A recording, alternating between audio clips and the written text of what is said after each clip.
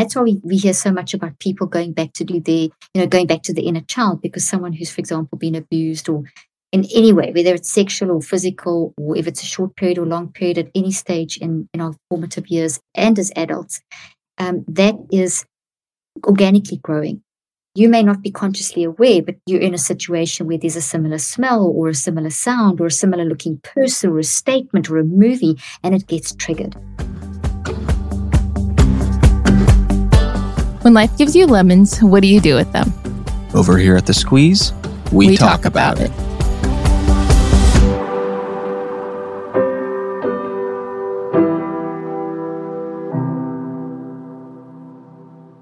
Hello, everyone. Welcome back to another episode of The Squeeze. The Squeeze, the Squeeze, the Squeeze. Remy is looking so confused right now. Why is Daddy talking like that? Why is he speaking like Because he's weird.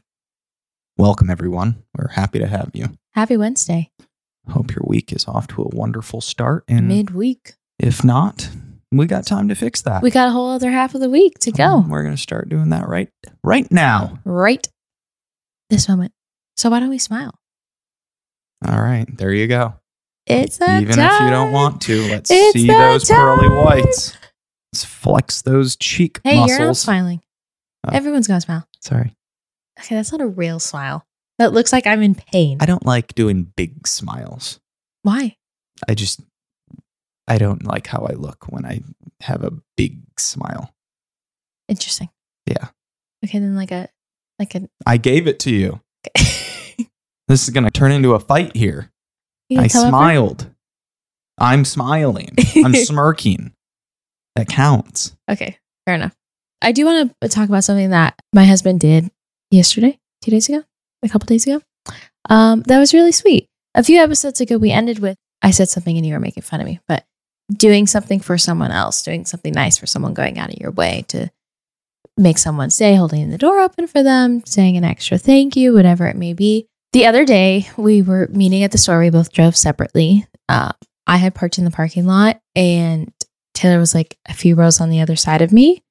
And I watched him and he started like walking the opposite direction of the entrance. And I was like, where is he going? And then he walked over to this old lady who was trying to get stuff in her car.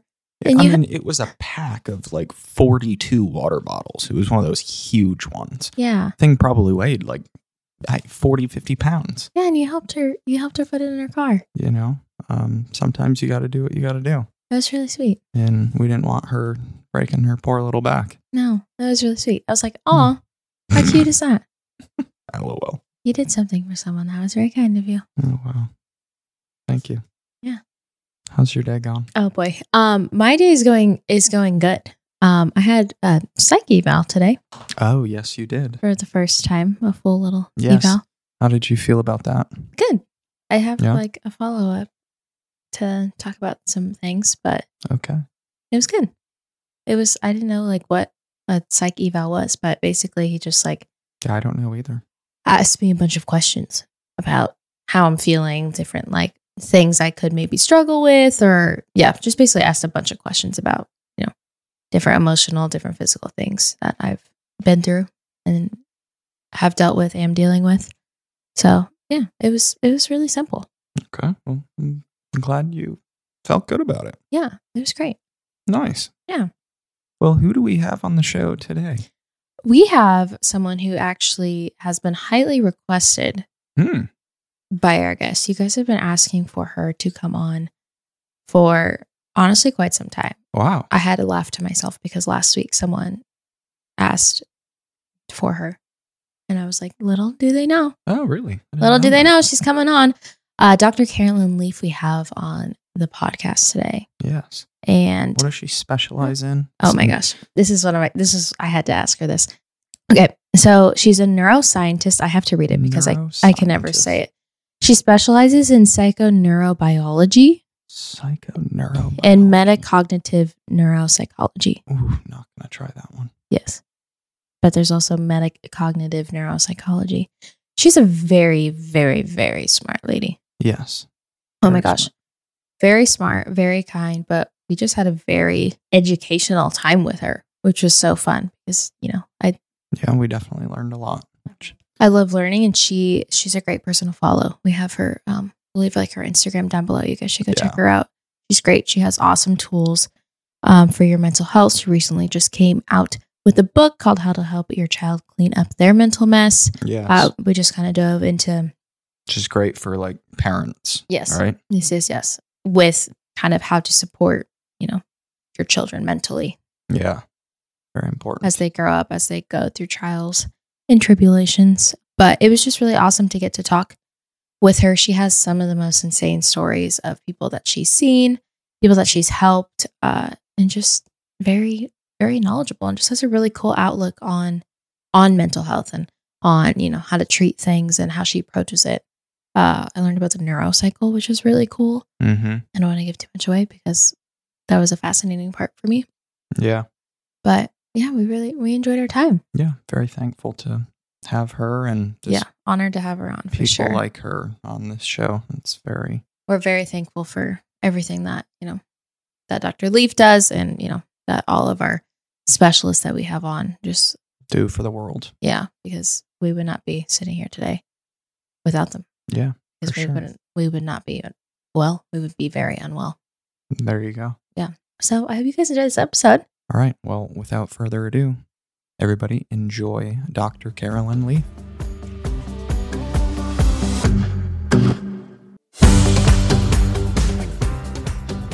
Carolyn, thank you so much for squeezing in with us. We are so excited to have you here on The Squeeze. Well, I'm really pleased to squeeze with you. Perfect. I love it. Okay. Before we get started, I have a question. So you have like a lot of titles, and two of these words, I don't even know what they are.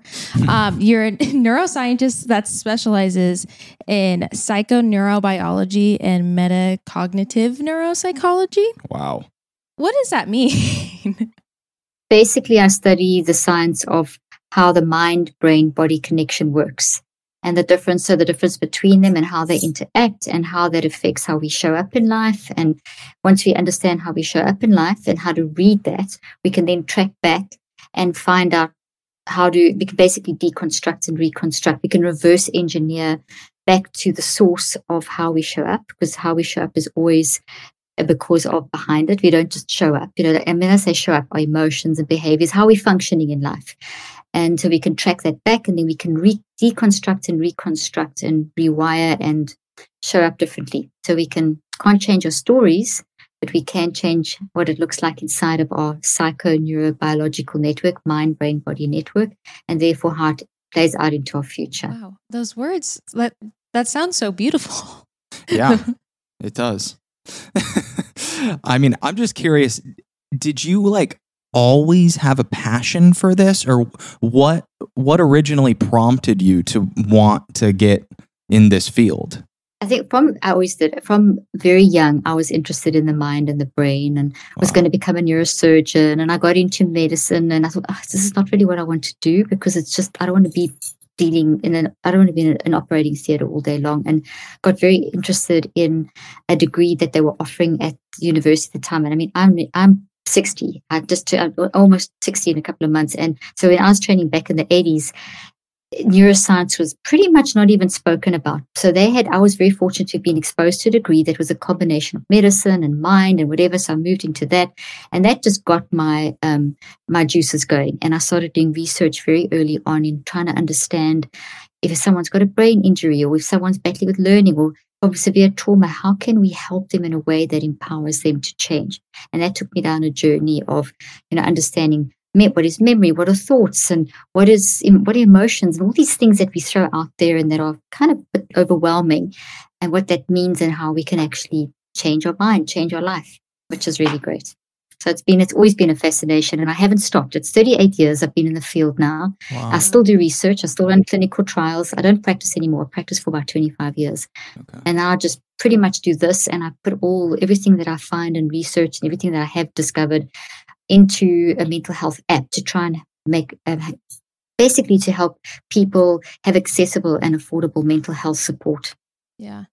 Is this app out already? Yes, it's been out for a while now. It's called the Neurocycle.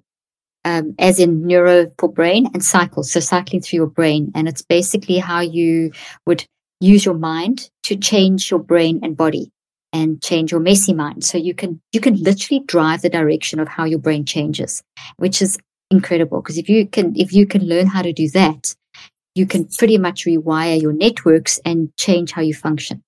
And it's not easy. I mean, it's easy, but it obviously doesn't happen overnight. Right. Yeah. But it's something that people don't realize how much power we have, and how to utilize that. So it's because our current biomedical model is very much about labeling and sticking people in a box, very biomedical, very what we would call reductionistic. But that doesn't work when you consider people's stories. Life is complex. Challenges are huge. So you can't just stick a whole experience into a label.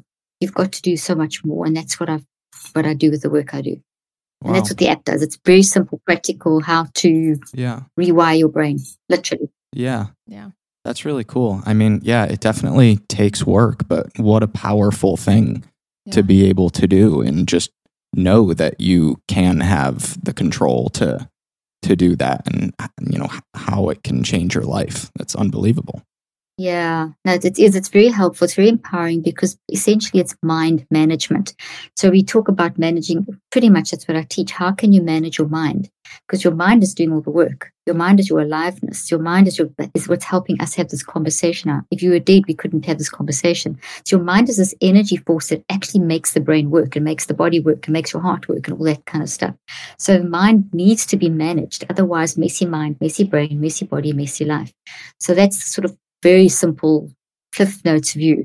So if you can teach a person to, whether it's a simple day-to-day struggle like getting irritated in traffic, or something that's maybe a pattern that's starting in a relationship, or maybe a big trauma like an abuse of some sort, wherever it is on that scale and in between, we need to know how to be empowered to manage our minds. And so that's really what the focus is. Yeah, that's awesome. Wow. So something, as you guys know, that has been a huge part of my mental health journey, Taylor's mental health journeys as individuals and as a couple, has been therapy. Amen. And that is why I am so excited to share our next sponsor with you guys, which is Cerebral. Cerebral is here to help you achieve your mental wellness goals with professional therapy and medication management support, 100% online. You'll experience the all-new Cerebral Way, an innovative approach to mental wellness designed around you. You'll get a personalized treatment plan from a therapist, prescriber, or both in a safe and judgment-free space. I love that Cerebral is 100% online, because that means you have no excuse. You have to go. Yeah. Like, there's no, I don't have time to go drive. It's too long of a drive. No, you can do it on your lunch break. You can do it before work, after work. And it's honestly just, it's convenient. Yeah. It's convenient, and they have great therapists. Yeah. And it'll just keep you accountable too. So we highly, highly encourage that you guys check out Cerebral, because therapy has just done wonders for us. And we know it'll do the same for you. To get started on your path towards better mental health, Cerebral is giving our listeners 15% off their first month of online therapy, medication, or both. Get started at Cerebral.com/podcast and use code THESQUEEZE to make 2024 your best year yet. That's Cerebral, CEREBRAL.com/podcast and use code THESQUEEZE. Offer is only valid on monthly plans. Other exclusions may apply. See site for details. Get going on that therapy. I want to know, just as you were talking and sharing, everything you've been through the field, through all your research, through all your experiences, is there something that you've found in your research that was like an aha moment, or maybe shifted the way you approached your not career path, but approached how you handled, all of this mental health stuff? Oh, for sure. Thank you for asking such a great question. I think that epiphany moment really happened when I was pretty young and I was a new student, and one of our neuroscience professors was saying the brain can't change.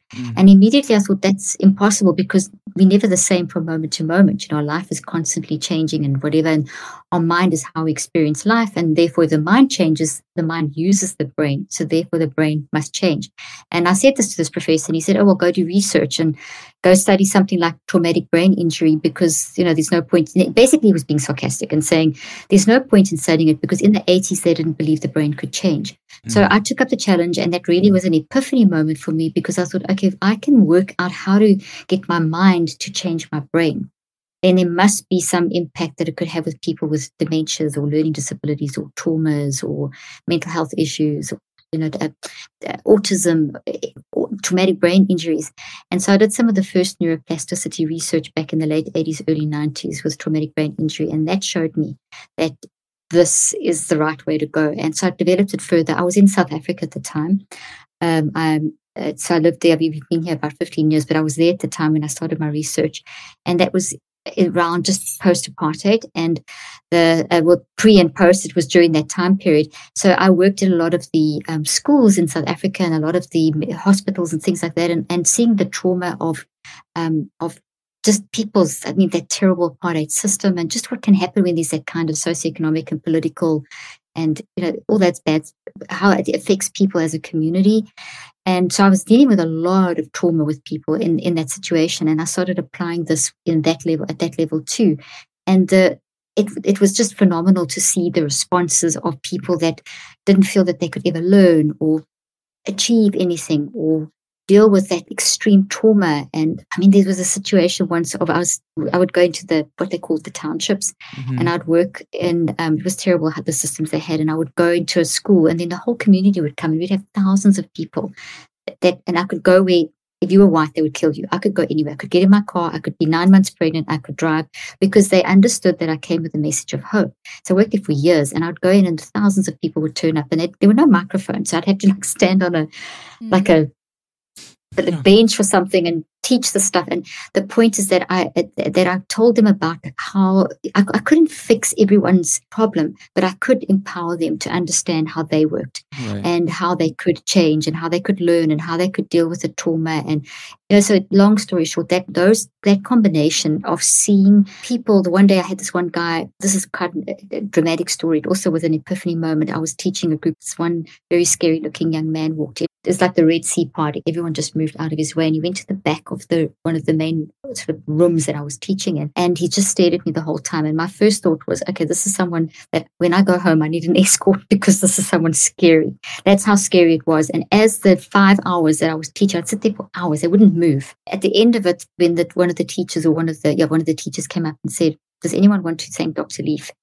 And this young man ran to the front, tears pouring down his eyes, and he held up a pen, and he said, now I know what to do with my pen to study, and now I know what to do with my mind to get healthy. And he was a drug addict. He was everything bad that you can imagine he was involved in. But he had such a hunger to learn that he would turn up at schools and try and just learn. He was about 25. And anyway, long story short, that changed his life. He became a pillar of the community, went back to school, transformed whole communities. And I can tell you 1,000 stories like that. And so it's like almost wasn't one epiphany, but it was a whole pathway of seeing that if we can just help a person understand what the mind is and how you can manage it, no matter what your circumstances, it doesn't mean you're suddenly going to get rich. That's not what I'm saying. But it means that within the means that you have, you can transform yourself and transform communities. And that's what's kept me going all these years. So I don't want to bore you with too many stories, but it's like... Those were good ones. Those are so good. That was a good answer. I think it's so cool what you do, because myself included, like a lot of us just feel like I'm like not thinking I'm capable of changing how my mind works, not thinking I have the right tools, or I need to, go do all these classes on bettering my mental health or something, or go spend all this money on different types of therapies. But really, it is like you make it such an accessible thing for everyone. So it's really awesome and just really encouraging. Like it made me think of when you were talking, we got our brain scan at the beginning of the year. And my therapist had told me that I had PTSD, but my brain scan proved and showed me that I did have it. And honestly, knowing it and like knowing that like I could change it, like that the power was in my hands to like change it was really empowering.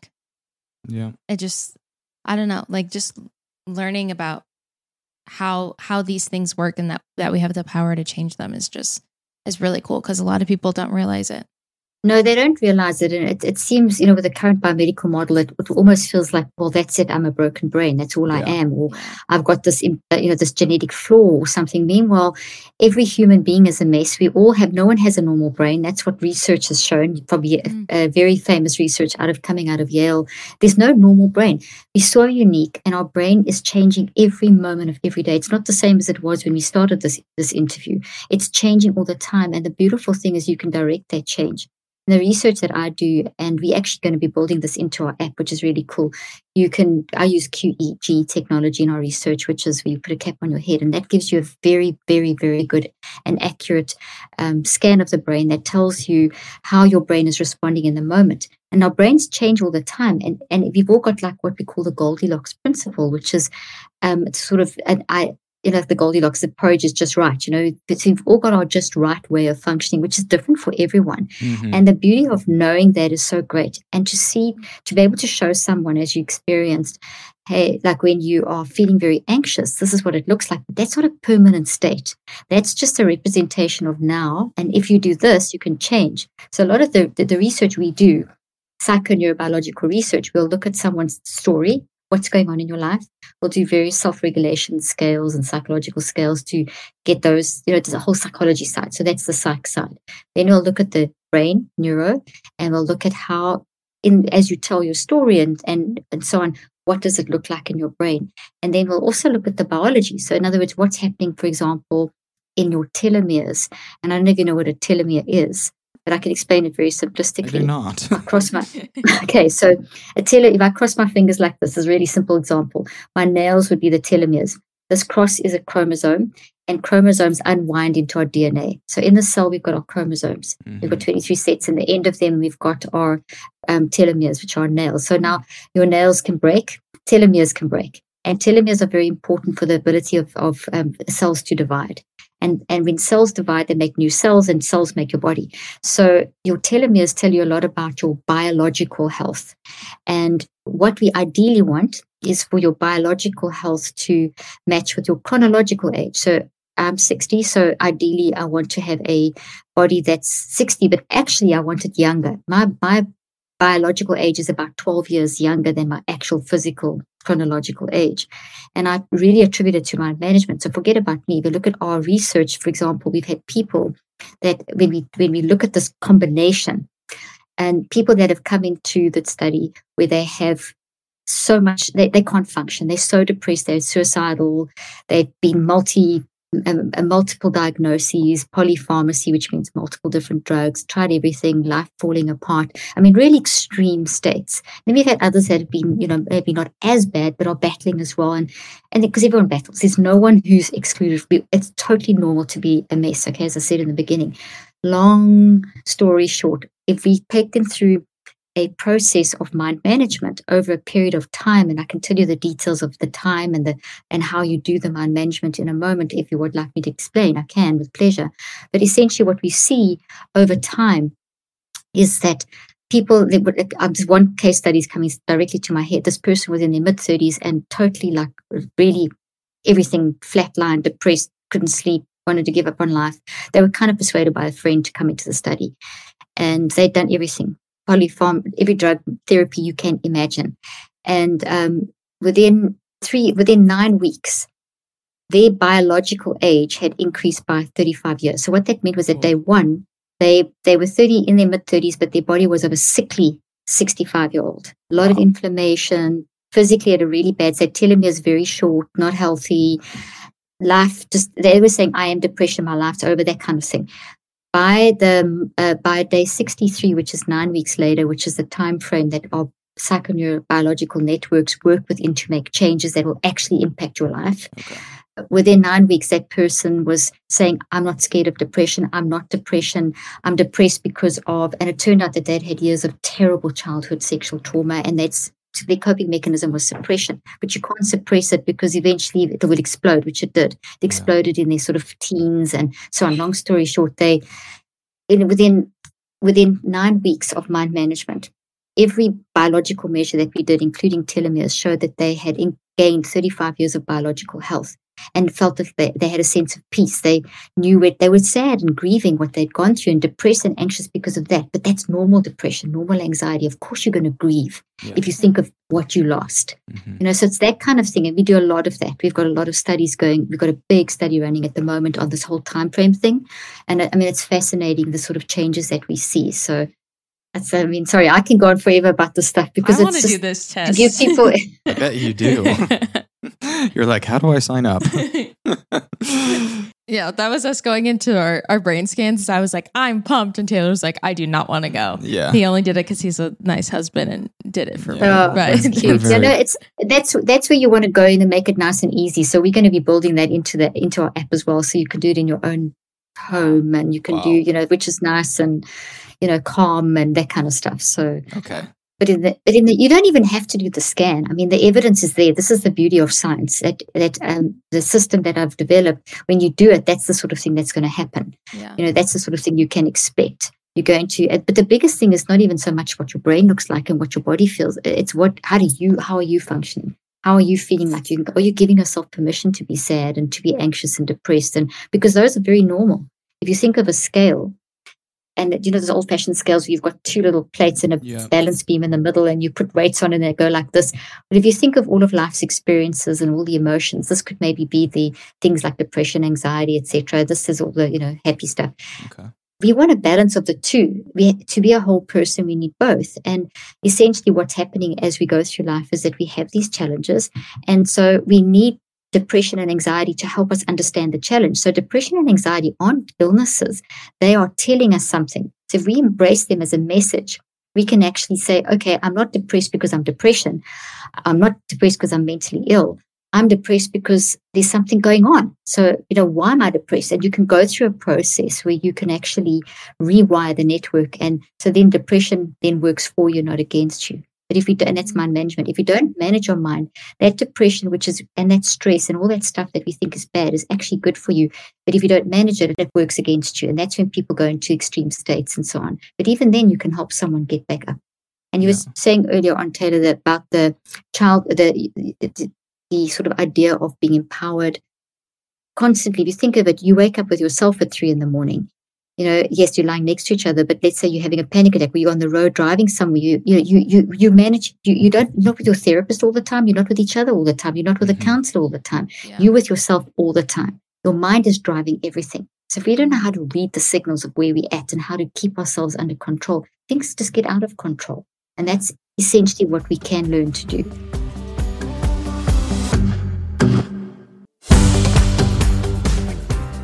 Okay, you posted something on your Instagram that I just wanted to highlight because it really stuck out to me, and Taylor's going to laugh at me because I don't even know if he knows what I'm about to say, and he's going to roll his eyes and be like, this is the most you thing I've ever heard. Oh boy. But I think a lot of people relate to it. So I want to read the post that you said.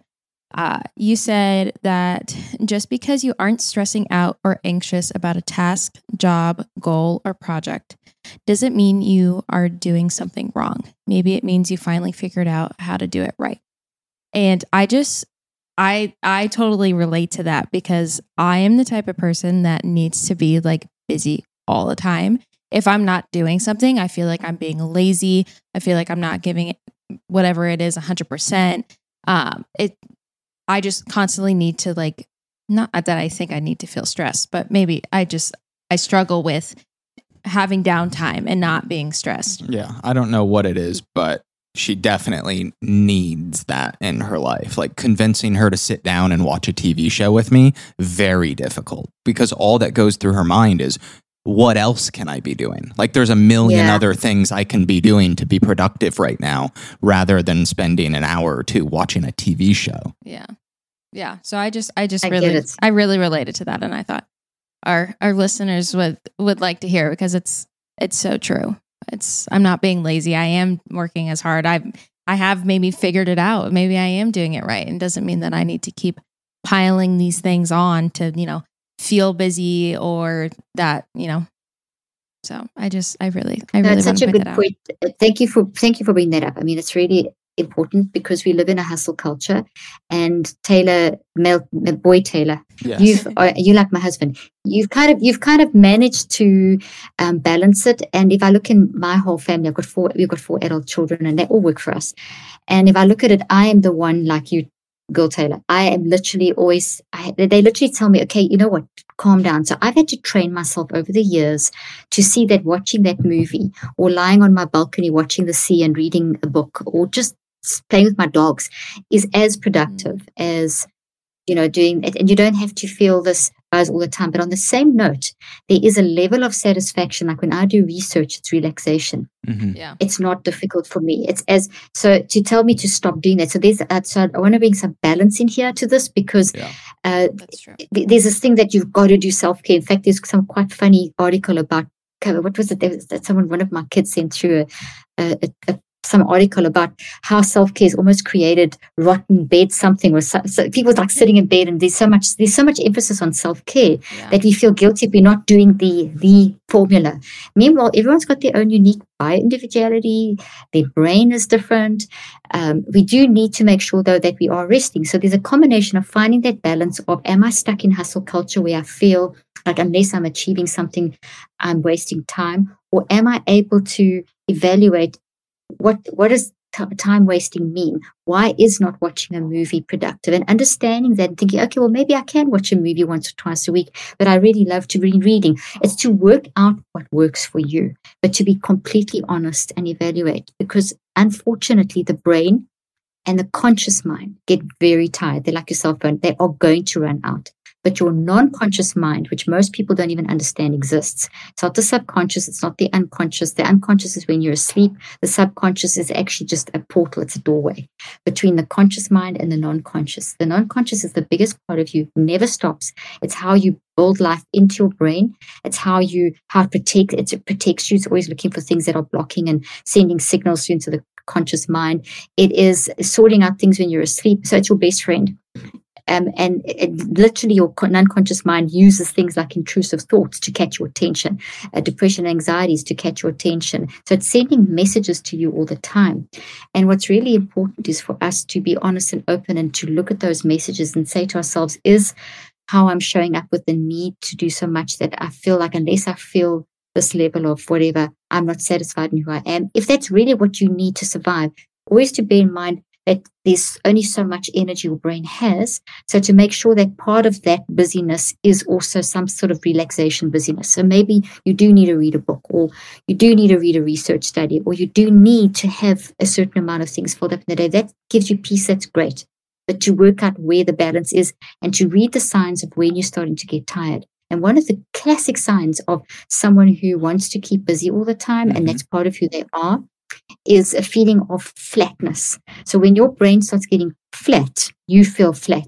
And if you've done it like a few days in a row, you may wake up and think, okay, I'm actually feeling a little bit depressed and there's no reason for me to feel depressed. That could be that your brain's just really tired and needs a rest, and that you do need to watch that movie, if that makes sense. Yeah. Interesting. Yeah, you're going to be making me watch a lot of movies with you now. Do you ever feel flat? Yeah, I think so. That's a really classic feeling, because the kind of, that's how I tell that's the way that I can judge when I know, like, okay, I'm feeling flat. I've overdone it. I'm overexcited. I'm overhyper. Those Energizer Bunny things. It's time for me to deliberately and intentionally go and have a sauna, go for a longer walk, lie on the balcony, literally force myself. Even if I'm still reading a research paper, I'm lying on the balcony as opposed to sitting at my desk or something like that. Yeah. So those are. I think that's all good things. Yeah, that's a great thing to implement. All right. Well, we're watching a movie tonight. Okay, so you've written quite a few books, and I wanted to dive into a couple of them. So first, in your book, Cleaning Up Your Mental Mess, you go over 5 simple, scientifically proven steps to help reduce anxiety, stress, toxic thinking. Could you give us and our listeners a little sneak peek of what these steps are, because I would personally love to help start incorporating them. Absolutely. So the whole psychoneurobiological network thing I spoke about, and mind management and all that stuff, the 5 steps are how you make the psychoneurobiological network work the way you want it to work. So your mind-brain-body connection, you can drive it in the right direction with the 5 steps. So it's the tool. It's the system of how you make your brain rewire itself in the way that it should. Take that energy that's toxic and take those protein, because thoughts, experiences like this discussion now isn't just words, it's actual electromagnetic light forces and all kind and auditory sound waves and quantum waves, and it actually goes in your brain, and your brain then responds and builds proteins out of this information. And this conversation, for example, is growing into a tree-like structure, which is a thought. And everything we talk about is all the little memories. So you grow trees in your brain. So by the time at this stage in our lives, we've all got trillions of trees because we've had trillions of experiences. So the good, the bad, the ugly are all built into your brain networks as these trees, and they never go away. They can just get changed. So once they're there, that's it. But you can change them. So if it's a toxic experience, think of an ugly looking tree. And if it's a healthy experience, think of a healthy tree. That's a really easy way to understand it. And not only is it a tree in your brain, but it's also a change in every cell that you have. And we have about 37 to 100 trillion cells. And those cells are, the memories go into those cells as well. And that also goes into your mind as like a field. So we've got to deal with all of that. This field, this trees, these changes in our cells. So just saying I want to change, or just doing a breathing or meditation exercise, or just doing positive affirmations, none of those are wrong. They're all important and they all achieve a goal. But what I found from our research is that, and my clinical application and so on, is that you've got to follow a sequence to get things from the mind into the brain and into the body. There's a sequence that the brain actually goes, the mind, not just the brain, brain and body, they're separate. The brain's physical, the mind makes the brain work. It's that energy. So there's a route, and those 5 steps have grown out of that. So the 5 steps are called the neurocycle, which I mentioned earlier on, which is in an app form. So the app is like literally me walking you through the 5 steps in a sort of therapeutic sense. And you can also use it in the moment. So the neurocycle is 5 steps for dealing with big stuff like trauma, dealing with middle of the road stuff like patterns that are maybe disrupting a relationship, something, and then the day-to-day stuff like irritating traffic or an irritating email, stuff that's not so big. So you can use the 5 steps in 30 seconds in the midst of an argument to calm things down. If there's a big pattern in your life, you would use the neurocycle daily for about 5 to 15, maximum 45 minutes over cycles of 63 days, which is the time it takes to rewire the networks. So that's what the thing does. It's the tool of how to change the networks. And why do we need to change the networks? Because those networks are producing you, how you show up. Everything you do, every moment of every day, is not just happening randomly. It's attached to the networks in the psychoneurobiological field. And therefore, if I want to change how I'm showing up in certain circumstances, in other words, if I'm feeling very depressed or very triggered or very anxious or having panic attacks, that's what is that related to? There's some reason behind that. That is coming from, those signals are coming from the network, okay, that you've built. So by using the 5 steps, you learn to observe how you show up, and then you reverse engineer to find the thought that it's attached to in your brain, which has got all these memories, and then you can break that down, go to the root, which is the origin story. Where did this thing come from in the first place? So the branches are kind of how you're showing up, and then the roots are where it comes from. And then you can't ever get rid of the tree, but what you can do is heal the roots, and then that then grows. The tree turns from an ugly tree into a pretty tree. I mean, that's like so simple, but that's what you're doing. When that happens, then your body responds. So that's kind of the behind it. So do you want me to explain what the 5 steps are? Give you a brief overview of what they are? Yeah. Sure. Yeah, I'd love to know. Okay, so the 5 steps are called the gather awareness, the gather awareness, reflect, write, recheck, active reach. Each word is deliberately chosen, and as you're doing it, all this fantastic brain stuff is happening. So it's like a lot of stuff happening. And I've got charts in the book if you want to go into the detail. In the children's book, which is How to Help Your Child Clean Up Their Mental Mess, which is releasing in August. That's got all this in very simple language. So a lot of the adults love this because it's all pictures, and there's a little character called Brainy that walks you. We've got this little character called Brainy that walks you through the whole, is your mental health journey. We'll send you Brainy in the book and whatever. Anyway, so the cartoons are a great way for kids to relate to, but it's the same concept. You can teach a child as young as 2 how to do these 5 steps. You just got to do it slightly differently. Okay, so this is what you do. The first, just before you start the 5 steps, you need to prepare your brain, because your brain and your body and your mind, you've got to prepare the psychoneurobiological network, because the chemicals are flying like crazy, the energy's gone crazy, there's chaos. Depending on, and it may be a little chaos or big chaos, it's messy. So if we're going to do some work of changing stuff, of trying to find out and change something in our life, we have to calm down the brain first. So you do a bit of brain preparation, and that could be anything from breathing, meditation, awareness, whatever, anything in that region. It could be something as simple as, if you're very worked up or you're trying to just get your mind calm, you could think of 5 things I can see, 4 things I can smell, 3 things I can, things like that. So it's all, there's a million techniques out there that fall in under the brain preparation sort of area, and that's not enough though to start to finish. That just starts the process. A lot of people only do that, and it's like a band-aid. On their own, they do not work. They're for long-term. They don't create long-term change. You can keep using them, but it doesn't solve the problem. But you need them to get the brain under control. Right. So you need them plus. Yeah. So the neurocycle's the plus. And so therefore, once you prepare the brain, then you're going to gather awareness. Now note the word gather. Gather means that I'm in control, I'm selecting, I'm choosing. So you got to choose what you want to focus on in the moment. So it's not all over the place and chaotic. It's very focused. And you gather awareness of 4 signals. So we show up as a collective in 4 signals. So all the way we, in a comment, let's say that you have an argument with someone. The way you're showing up in that moment, you're going to have emotions, you're going to have a response in your body, you're going to have behaviors, how you're speaking, what you're saying, what you're doing, and you're going to have a perspective in that moment. So angry, tense shoulders, irritated speech, and I hate this person or whatever. I mean, I'm just saying stupid stuff, but it's stuff that gives you the idea. So you gather awareness. Now, that simple thing of just labeling in 4 sentences starts to change the networks. It brings stuff into the conscious mind, and it makes the trees weak and malleable. So now I can change it. It also makes us aware of stuff we weren't aware of.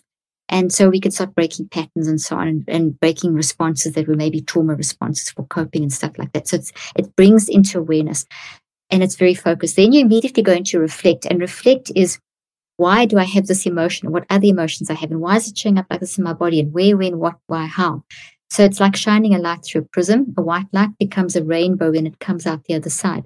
So the reflect is taking those 4 things you gathered awareness of, which are 4 little sentences, and doing the why stuff. Then you've got to write that down. And I'm not talking journaling. I'm talking literally throw it on a page. The messier, the better, all over the page, colors, pictures, arrows, circles, whatever you want. And whatever comes to your mind. Because at this stage, you've opened up the networks, and you've opened up access to the non-conscious mind, and that's where all of our networks are stored. And it's kind of like I'm sure you've seen the big redwoods in San Francisco, the root systems. That's what our networks look like. They're connected. So once I pull up one, associated thoughts will be pulled up. So sometimes there's a whole bunch of associations. Okay, so you get the idea. So the writing starts pulling that up and giving you insight. And what's really important about that stage is to just get it all on a piece of paper, and not to worry about, what is this? Doesn't make sense. Just get it down. Then in the 4th step, you go back and you look and make sense of the whole situation. What are the patterns? What are the triggers? How can I reconceptualize this? Look at it through another lens. This has happened. What can I do? And then you close the cycle, because your mind, brain, body network works in cycles. So the first 4 steps have taken you in a cycle like this. Now we need to close the cycle. So the active reach closes the cycle, and then another one will start. And the active reach is a little action that you can do, simple thing, like it could be just a statement, a positive affirmation, a little visualization technique. It could be anything related to the work that you've just done, and whatever. So now let me talk through this very fast. Let's say that you're in an argument, in a meeting, and someone says something that really triggers you, and you can feel yourself about to explode. So you can quickly do a neurocycle. So you can quickly, in your mind, in like 10 seconds, I'm angry, I'm going to explode.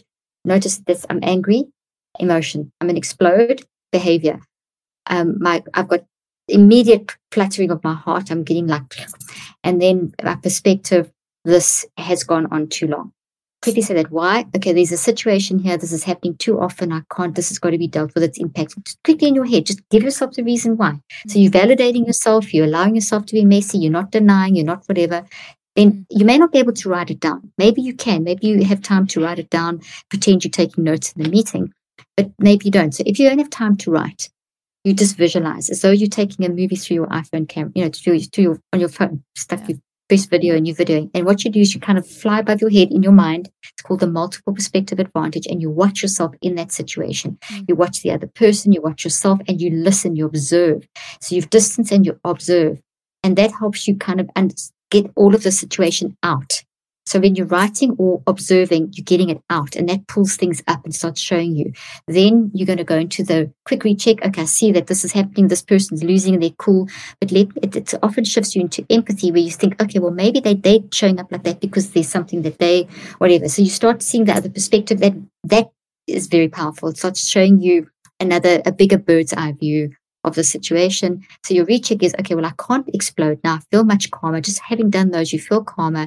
That person's saying that ridiculous thing. I don't agree with the word they said, but they've got a reason. So let me try and get that reason out of them so that I can reason with them or whatever, and we can solve this problem. So that's kind of a recheck. And then the active reach, you calmly say to them, is this what you mean? And you maybe repeat back what they said to them, to reflect back to them what they said, and then they can say, oh no, I didn't actually mean it that way, or whatever, and you can actually move forward. Now that can happen in 10-20 seconds and can turn a potentially explosive situation into something that actually can be taken to the next level to analyze what a better solution is or whatever. So that's an example of in the moment. Yeah. But if you're doing this over time, if it's a big trauma that you're dealing with, and how do we recognize a big trauma? Changes in our patterns or consistent patterns that are disruptive, whether it's in a relationship or at work or just in how you feel about yourself. If there's a lot of negative self-talk and that's a pattern, there's a reason. And then you would have to do the neurocycle daily in this planned and guided way over time to pull all of that up and change, because habits don't form in a day. Yeah. They form in cycles of 63 days. So that's the basic principle. So cool. Yeah. I want to learn how to do that. You wanting to learn? No way. I know I have a problem. I like learning. But when you start doing it, it's unreal. I've done this for years now, obviously, because I developed the system years ago and proved and whatever, but I use it daily. And I'm always doing, like when I get up in the morning, that's what I'll do, a neurocycle to get me into that frame of mind and check if I'm not complaining or something, because the way you wake up sets the tone for the day. So you can quickly get yourself under control. And while I'm getting ready, I'll work on if there's a pattern in my life. In a situation, like if I get thrown and I react, I can get myself back under control. So I don't have it all together, and I still lose it and get frustrated and still get upset. But I don't stay like that for longer. It's like this would happen before and I'd get stuck. Now things happen, I get thrown, but I get back up quickly. So my resilience has changed. And that's what I found with my patients and whatever over the years. So it's a life skill. This is not a new therapy technique or a new self-care thing. It's basically a life skill. Yeah. Your mind drives everything. So if you don't manage your mind, all those self-care and whatever, everything else you do isn't going to be functioning at the level it should. So because your mind drives everything. Yeah. Wow. That's so awesome. I want to stick on your new book that at this time is not out, but by the time this episode comes out, it will be released. So congrats on the new book. Thank you so much. I appreciate super excited for you. Need a little brainy guy over here. I know, it's so cute. We'll make sure you get a brainy. It's very cute. I love the little brainy. So cute. But I do want to know on the note of your new book. I think we kind of touched on it, so maybe this is the answer. But if not, I would love to know about like how do our mental messes from our childhood follow us into like adolescence and adulthood? Is that kind of what you were saying with the trees? Is that how they follow us because they're there? Excellent question.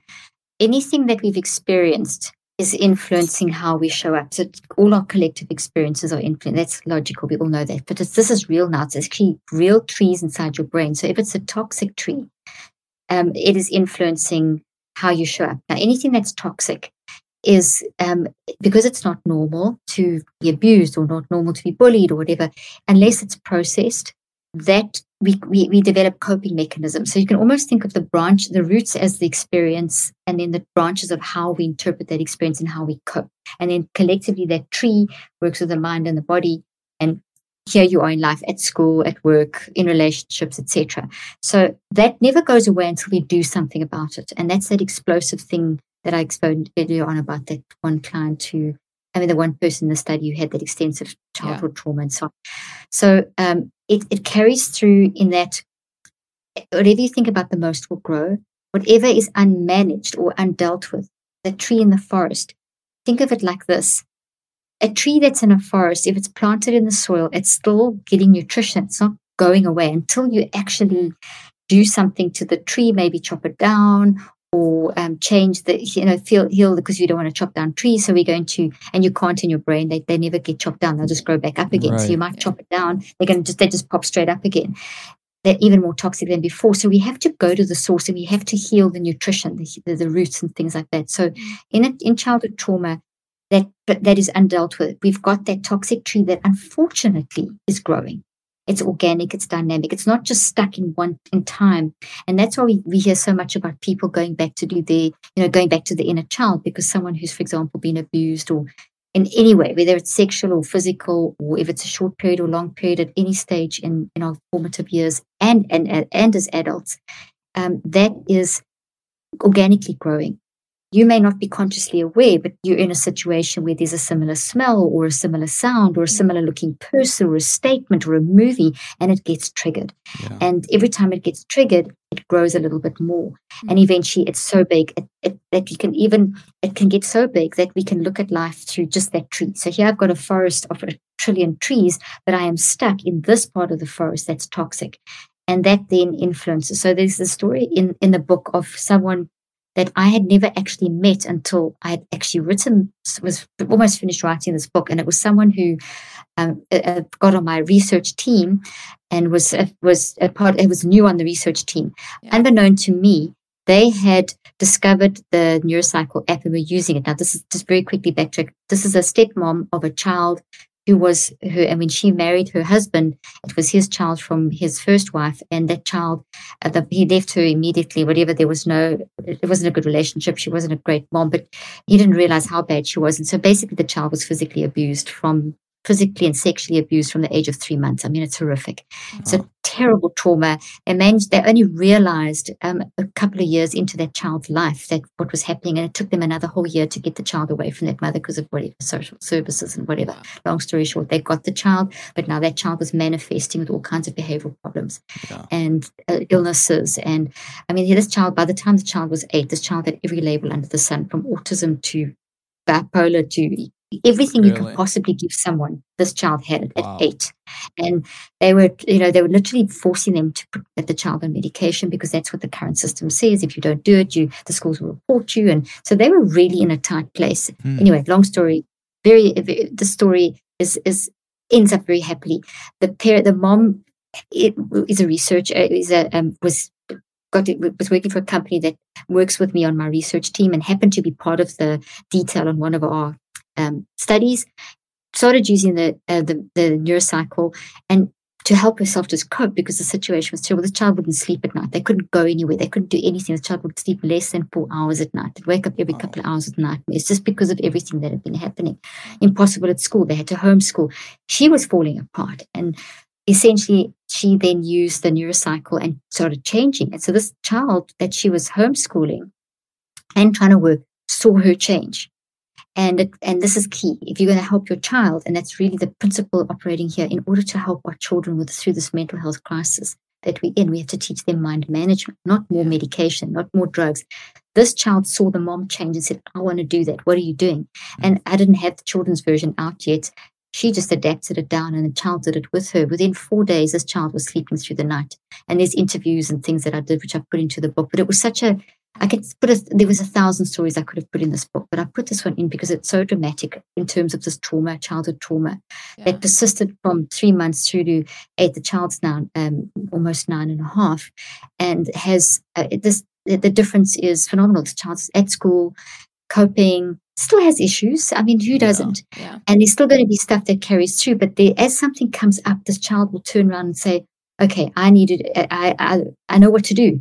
And this child will tell you, I mean, it's unreal the kinds of comments that when I interviewed him, he was 8.5. Wow. The sort of things that he would say, that once he knew how to do the neurocycle, he said, if I'm feeling bad, if I miss one day, I'd go do my neurocycle and it helps me. And he'll draw pictures like, I don't want to have nightmares tonight. And here's my picture of a nice dream. And there's a house with a chimney that's got hearts coming out of it versus a little chimney that's got black smoke coming out of it. And he said, I go to bed and that's my active reach. So I go to sleep thinking I'm going to dream the heart. I'm going to have the hearts coming out of the chimney. I mean, kids are brilliant in how they talk about it. Yesterday, I was speaking to a 16-year-old that I didn't even know was doing my neurocycle. It was someone it's a group of athletes that we're going to be working with, and the daughter was battling and sort of using the neurocycle, and it transformed your life. So, I mean, I'm not trying to push my stuff, really. It's not the neurocycle. It's the neurocycle is a system. It works. Yeah.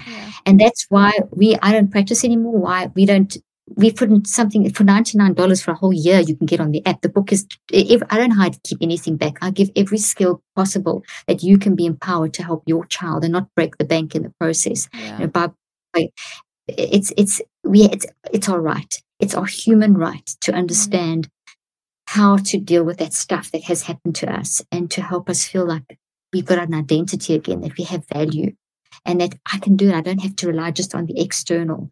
I can actually learn how to do it myself, and I'm not broken. You know, that I'm not forever broken. You know, that kind of concept. Yeah, that's true. I get so passionate about this because I've just seen such transformation, and this is why, you know, this is really why I do what I do. Yeah, no, I was like, push it all you want, because it's clearly worked for a lot of people, and it's so cool that it's been able to help so many people. Were you going to say something? No, I was just going to say that it's unbelievable, and the power of the brain is unbelievable.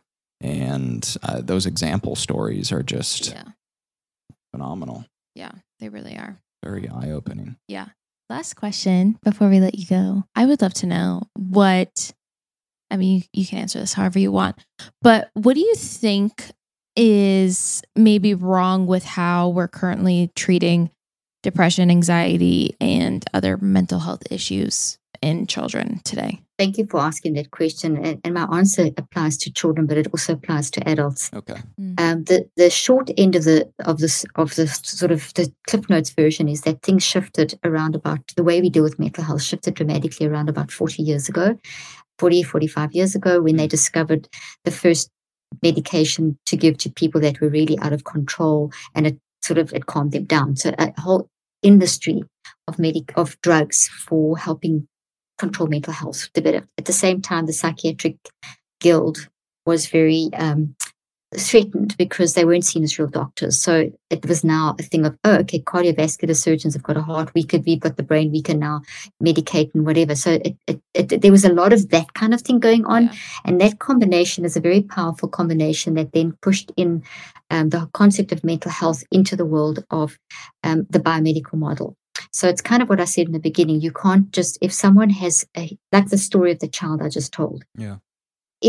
What happened with that child is that the symptoms were the only thing it was the symptom that was the focus, and elimination of the symptom. This child's showing these behaviors. Let's eliminate those behaviors through a diagnosis and a medication.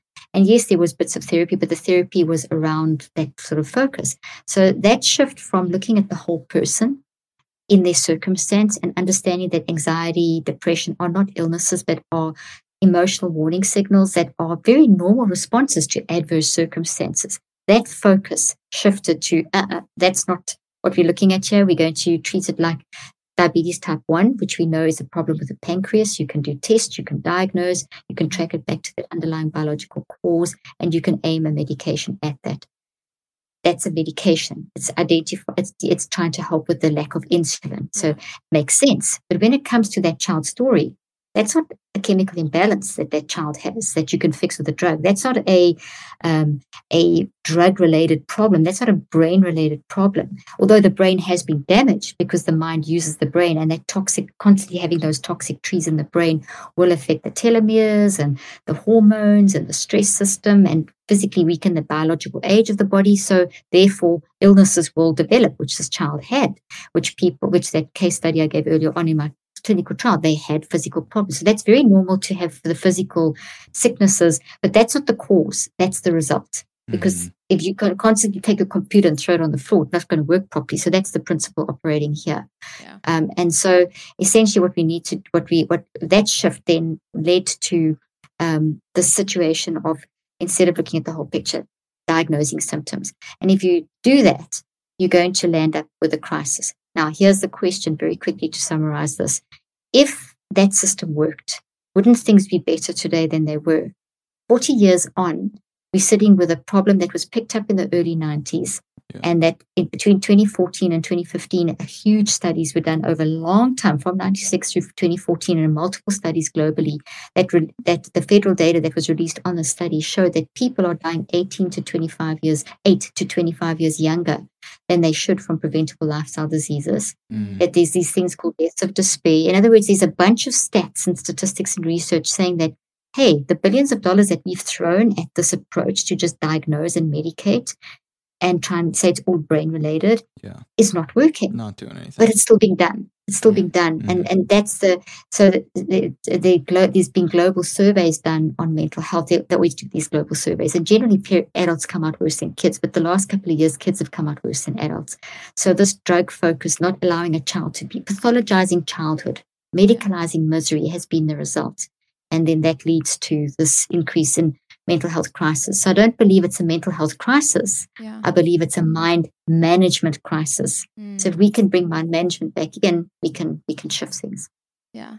Does that make sense? It's a complicated answer, but does it make sense, or I can try and simplify? No. Made pretty good sense to me. Yeah. No, that made complete sense. Yeah, that was good.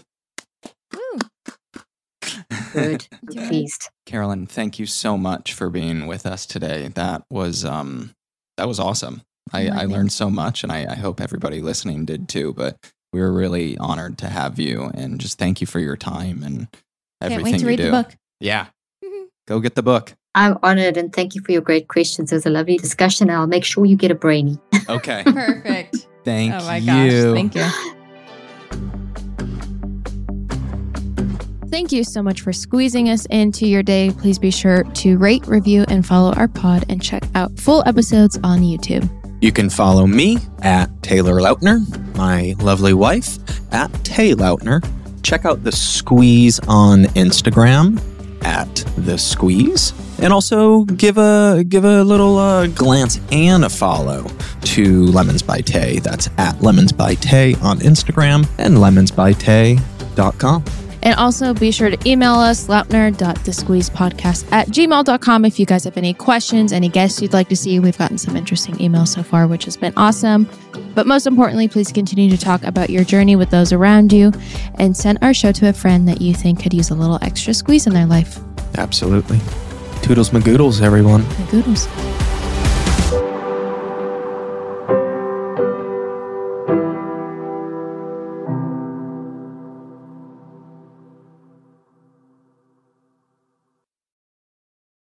This podcast has been brought to you by Podcast Nation.